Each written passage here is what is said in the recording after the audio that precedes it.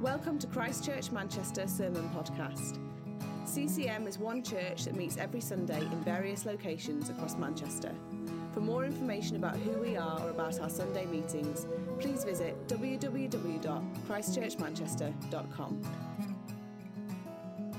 My home is not on this earth, not in this world. Evening, everyone. If you don't know me, my name is Rosie, and I help lead this evening service with my husband Connor. And this evening, we're going to make a start on a brand new series called The Path of Discipleship. We're going to be looking over the next few weeks at, quite simply, how we can become more like Jesus in how we live our lives and how we are as people. And I'm so excited to get into this series. I think there's going to be just loads of practical help and wisdom for all of us in learning what it means to be true disciples of Jesus. So just before we start, I'm just going to pray. Why don't you just close your eyes and we'll just invite the Holy Spirit. Yeah, Lord God, we just pray that you come and speak to us right now. Would you give us ears to hear and eyes to see what it is that you want to say to us and what it is that you're doing in our lives this evening, God. Amen. So there are 3 short passages that we're going to be focusing on tonight. And there is a theme that runs throughout all 3 of them, and it's very simply the idea of following. So what does it really mean to be a follower of somebody? We're not thinking here along the lines of Instagram follower or even like a stalker of someone, but actually the English word apprentice is probably the word that best describes what it means to be a follower of Jesus. So we're going to look now at these 3 passages in which we see Jesus inviting people to go and follow him. So firstly, we're going to read from Mark Chapter 1, verses 16 to 18. It says, as Jesus walked beside the Sea of Galilee, he saw Simon and his brother Andrew casting a net into the lake, for they were fishermen. Come follow me, Jesus said, and I will make you fishers of men. At once they left their nets and followed him. Then the next passage we're going to read comes from Mark chapter 2, verses 13 to 14, which says, once again Jesus went out beside the lake. A large crowd came to him, and he began to teach. As he walked along, he saw Levi, son of Alphaeus, sitting at the tax collector's booth. Follow me, Jesus told him, and Levi got up and followed him. And then finally, if you flick a little bit further on in Mark into chapter 8, verse 34, it says, then he called the crowd to him, along with his disciples, and said, if anyone would come after me, he must deny himself and take up his cross and follow me. I wonder, have you ever had a tutor for a particular subject at school that maybe you were struggling with? You'd hire a tutor, basically in order to learn everything you could for the exam from them. And back in Jesus' day, many people would become an apprentice of a rabbi. And so a rabbi was just a Jewish word for a great teacher. So this phrase, fishers of men, that we see in our first passage, was a well-known Hebrew idiom for a great teacher. So Jesus was saying here, you guys are fishermen, come and follow me, and I'll make you into great teachers. And this was really the heart and soul of apprenticeship back in Jesus' time. There were 3 main things that you had to do if you were an apprentice. Firstly, you had to be with your rabbi. Secondly, you had to be like your rabbi. And then finally, you had to do what your rabbi did. And so we're going to dive into what it looks like for us to be apprentices of Jesus in modern times. Because to be a true disciple of Jesus means so much more than just going along to church or being part of a Christian union or having Christian friends or putting in your Instagram bio, apprentice of Jesus. Please do not do this. Today we're going to see that to be a true apprentice of Jesus, we need to be with Jesus, we need to become like Jesus, and finally we need to do what Jesus did. I don't know if anyone has ever experienced living in very close proximity with someone over a period of time. Many of us might remember this from the lockdowns. And you start to notice how you begin to gel into who that person is. You learn what makes them laugh. You begin to understand the way they work, what foods they like to eat, what music they like to listen to. And eventually you feel like you know what they're going to say next. I remember once during the lockdown, whilst I was living with Beth, we came downstairs once, both literally wearing the same outfit. And so when you're close to someone, this can sometimes happen. You start to act like them, and sometimes you even begin to look like them. I didn't have curly hair before lockdown. But back in Jesus' time, being an apprentice of a rabbi meant you kind of wanted to attain that same level of proximity to your rabbi. You wanted to be close. and morph into that teacher. Our culture nowadays says, be whoever you want to be, stay true to yourself, look out for number one because you're the most important person. But back in Jesus' day, it wasn't like that at all. Your goal was to become the carbon copy of your rabbi. You'd follow him round, copy his every move. You'd imitate the tone of his voice, his mannerisms, what he wore. You wanted to be him. And in the passages that we've just read, there's a really simple instruction from Jesus to come and follow him. And this is the most basic and key part of this instruction. It was just to go with him, to spend time with Jesus. I don't know if you've ever had a crush on someone, or there's somebody who you really, really want to be friends with, who you've met, and suddenly they ask for your number and arrange to meet up with you. It's a really good feeling, isn't it, when that first happens? It's that initial invite that gets everything else going. And Jesus, in our first passage, he sees Simon and Andrew busy fishing on the lake, and he calls to them to come and follow him. And it says that they left their nets, they left everything that they were doing, they stopped and they took him up on his invitation of being with him. Again, in the second passage that we read, Jesus is walking along and he sees this guy Levi sat at the tax collector's booth, and he throws out this invitation of, come follow me. And it says that Levi just got up and went with him. And this was these people, these disciples' first steps in discipleship or apprenticeship to Jesus. They decided to go. How does this work for us now? We're not physically with Jesus. I'm not Peter or James or John. I can't physically see Jesus. But we can be with Jesus. We've been given the Holy Spirit as our means to connect with God. I became a Christian when I was 14 after having a really exciting experience of the presence of God. I'd had very little concept of the Holy Spirit and the fact that God could actually be interacted with in a real way. And one Sunday I was just stood in my pew at church and I met with God really, really powerfully. I felt physically as though God was untying some knots in my stomach. I felt as though someone was pouring buckets of water from my head down to my toes. And I felt pure joy, peace and security. And I remember leaving the church building that evening and looking out the car window on the way home and looking at the pavement and thinking, all this time I've wondered, is this actually real? Is this a real thing? And now I know he's as real as the pavement in front of me. And in the book of John, Jesus promises his disciples that even after he's gone physically, he will be with them still. He says, I will ask the Father, and he will give you another advocate to help you and be with you forever, the Spirit of truth. I will not leave you as orphans. I will come to you. And recently here in our evening service, we've just finished a fantastic series that Tom did for us on Song of Songs that you've got to go and listen to on the podcast if you've missed it. And Tom preached to us about the intimate relationship that God desperately wants to have with each of us. That he's the lover of our souls. We have a God who doesn't, in his holiness, just tolerate us or put up with us. But actually he burns with passion for us, so much so that he sent his one and only Son to die for us in our place, and then left us this Holy Spirit so that we could be connected to him, stay connected to him, and in relationship with him all the time. So our first step in becoming true disciples is that we need to develop a relationship with the Spirit of Jesus, or the Holy Spirit.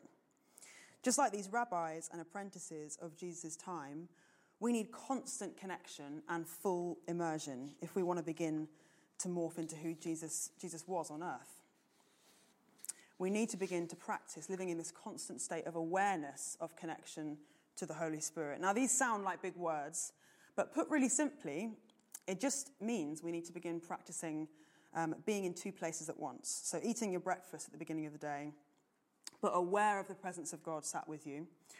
On the bus to uni or to work, but aware of the presence of God sat with you. Responding to emails, but aware of the presence of God.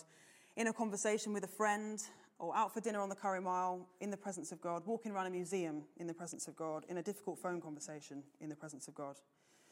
The primary goal of our apprenticeship to Jesus is to live in this constant state of awareness of connection to the Holy Spirit. This is the baseline for all of it. So Jesus has given us the Holy Spirit with an instruction to be with him. And Jesus calls this in John 15 abiding. Paul has called this prayer without ceasing. It's all over the Bible. But it isn't easy. This takes a lifetime of practice, especially in the motion and chaos and noise of the age that we live in. This is harder than it's ever been. And we see an example of somebody practicing this being present with Jesus against the social norm, against the odds, in the book of Luke as well. Mary and Martha were two sisters who were hosting Jesus in their home. And the writer of Luke explains that Mary sat at the master's feet and listened to his teaching. And then later on he explains that Martha, on the other hand, was distracted by all the preparations that had to be made. She came to Jesus and basically said to him, "Lord, don't you care that my sister has left me to do all the work by myself? Can't you tell her to help me?" And Jesus replies to Martha saying, "Martha, Martha, you are worried and upset about many things, but Mary has chosen what is better, and it will not be taken away from her." So Martha here is protesting to Jesus in actually quite a sassy way, saying, "Lord, don't you care?" Like, this sounds like one of those classic millennial sister relationships where one of the sisters goes to the parent. It's like, "Don't you care? She's doing this." But she's getting really, really worked up here because Mary is totally defying a social norm, and it's probably quite scary for her. Mary's sitting here at the master's feet, which was a privilege reserved only for men at this time, and incredibly, Jesus is letting it happen.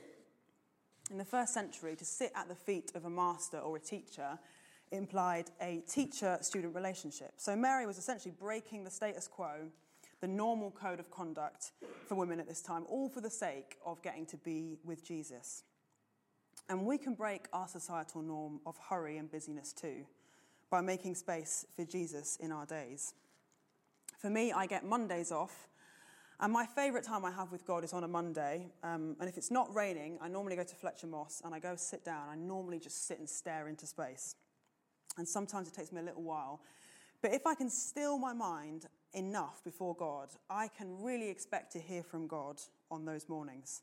And that is not to say that there's anything particularly spiritual about Fletcher Moss Park, although it is great. And God doesn't only speak on Mondays, but there is something about having time dedicated to slowing yourself down, sitting quietly, that allows us to really lean in to hear what God is saying to us. So what does it look like for you to be with Jesus, to intentionally make time for Jesus?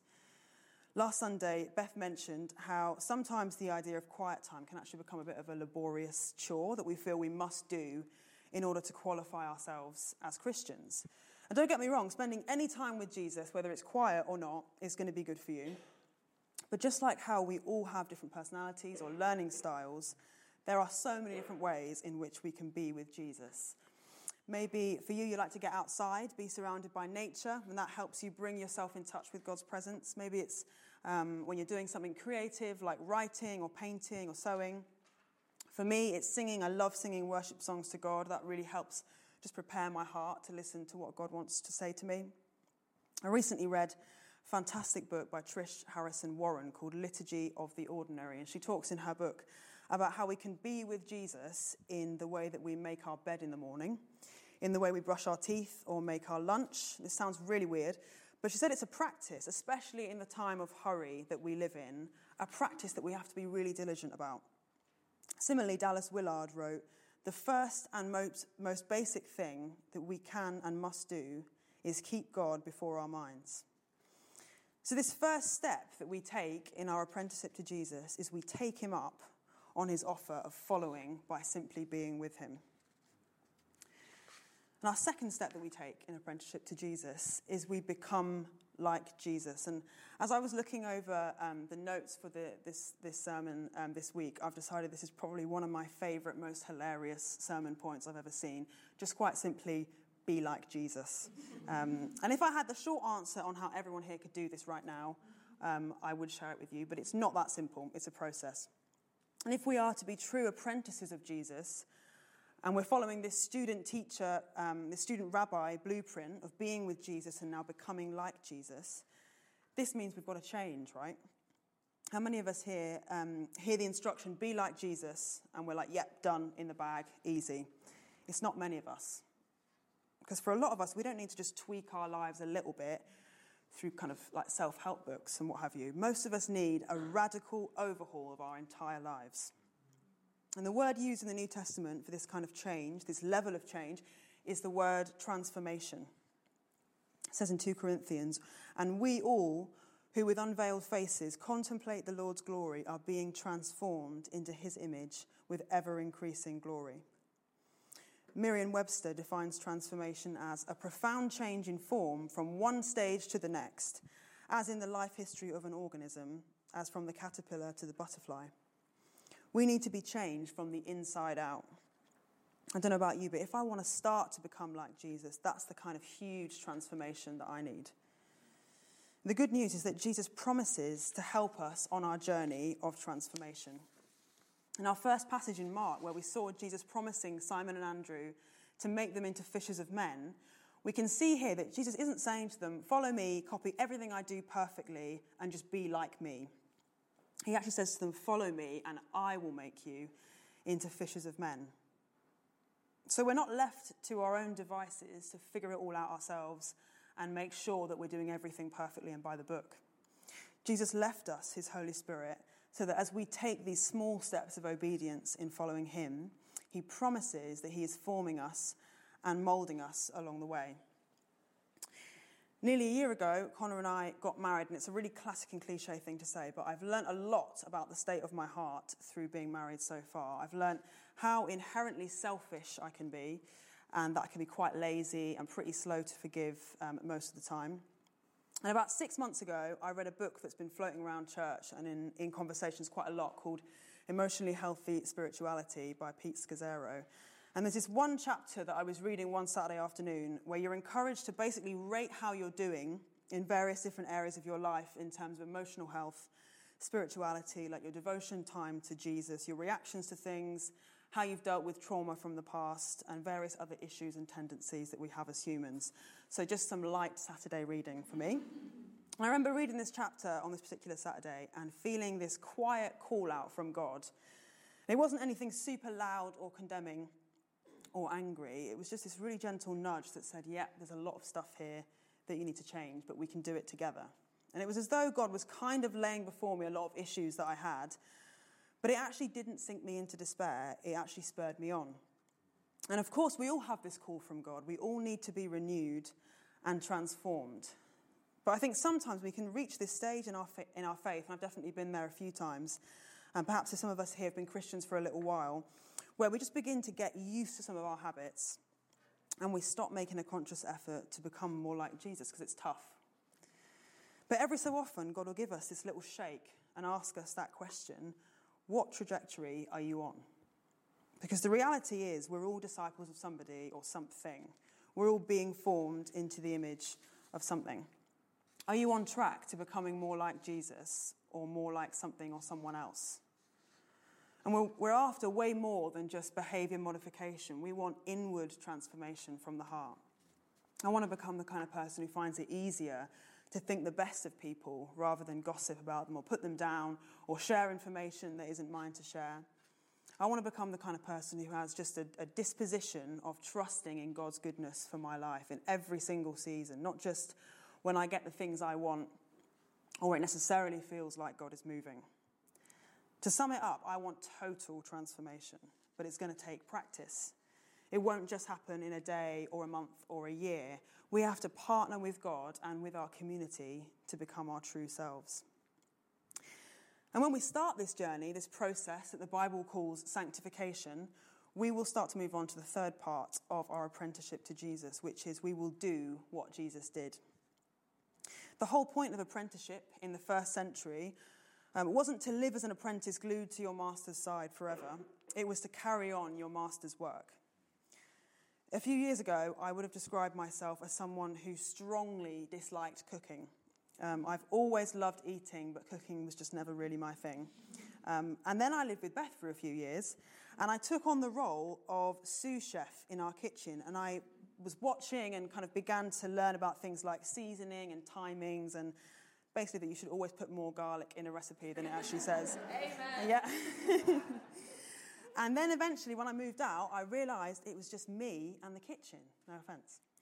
And for the first time ever, I put all those tactics and tips and things that I'd learned from Beth into practice, and I actually found myself thriving.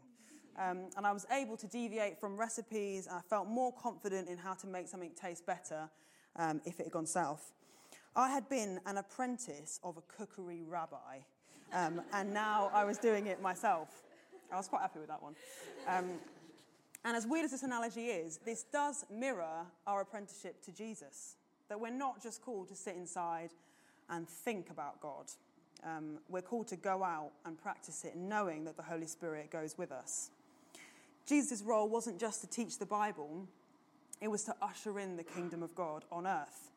So our role as disciples of Jesus isn't just to quote the Bible at people, but it's actually to join up with what Jesus was on about in the world. So things like preaching the gospel, healing people, casting out demons, eating and drinking with people who are far from God, doing justice, peacemaking, praying, prophesying, and standing up against religious and political corruption. Following Jesus makes the most sense when it becomes your whole life. That doesn't now mean that you need to quit your job and start working for church. You can do what Jesus did and live wholeheartedly for him as a teacher, as an estate agent, social worker, or a parent. You can study for the glory of God. We have so many stories that we hear from various people in our church who work in different kinds of jobs and study different types of degrees, where they see God moving, where they see the Holy Spirit partnering with them and using them to bring a little bit of who God is into those workspaces. Jesus left us with this mandate to go to the ends of the earth and make disciples of all nations. There is absolutely nothing passive about that leaving statement. So what are some of the things that you notice that you care about at the moment? Maybe there's someone specific in your workplace who's going through a hard time at the moment. Maybe it's a vulnerable child that you're working with, the world has seemingly forgotten about, but Jesus hasn't. Maybe there's an overwhelming gossip culture in your workplace, and there's an opportunity to represent the love of God. Maybe there's a justice issue that you care about, or a people group. Jesus went to the cross for us in our place so that we would be able to live life in all of its fullness. And this is it. Living a life that reflects who Jesus is that abundant life. Jesus suffered at the hands of people who he could so easily have proven wrong, all for our sake. He took on the weight of our punishment so that we wouldn't have to bear that guilt ourselves. So we are completely off the hook. We're given this mandate and this instruction from God to follow him, and it comes with this gift of freedom, of life in all its fullness. So following Jesus isn't meant to be this burden that weighs really heavy on us. It's not meant to be a threat that if you don't do this perfectly, then you're out, basically. It's a promise of an abundant life. It's a promise of the presence of the Holy Spirit in our lives.